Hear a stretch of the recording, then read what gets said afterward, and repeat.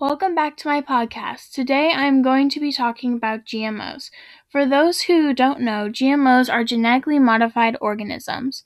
GMOs are when scientists select specific genes from one organism and introduce them into another to get a desired trait.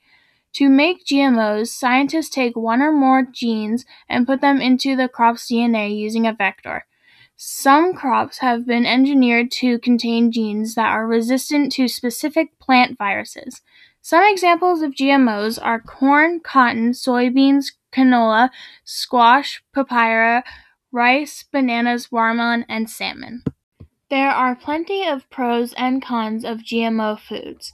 One benefit of GMOs is that they are quicker than breeding and makes it possible to introduce traits that would be impossible through traditional breeding. Another benefit of GMO foods is that they are resistant to pests. Also, another benefit of GMO foods is that there is a reduced growing time. One risk of GMOs is that it is potential to increase allergies. Another risk of GMO foods is that there can be transfer of antibiotic-resistant markers. Also, another risk of GMOs would be that there is an ethical concern that consumers are not aware of what they are eating. The laws on the labeling of GMOs in Massachusetts is that GMOs do not need to be labeled on foods. I believe that companies should not have to put GMO labels on their foods.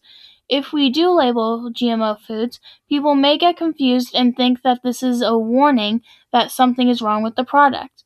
Some people think that they should put labels on because there are already labels for other things, although there is no big difference between the GMO foods and the ones that aren't. What do you think? Thank you for listening. I hope you enjoyed my show. Bye!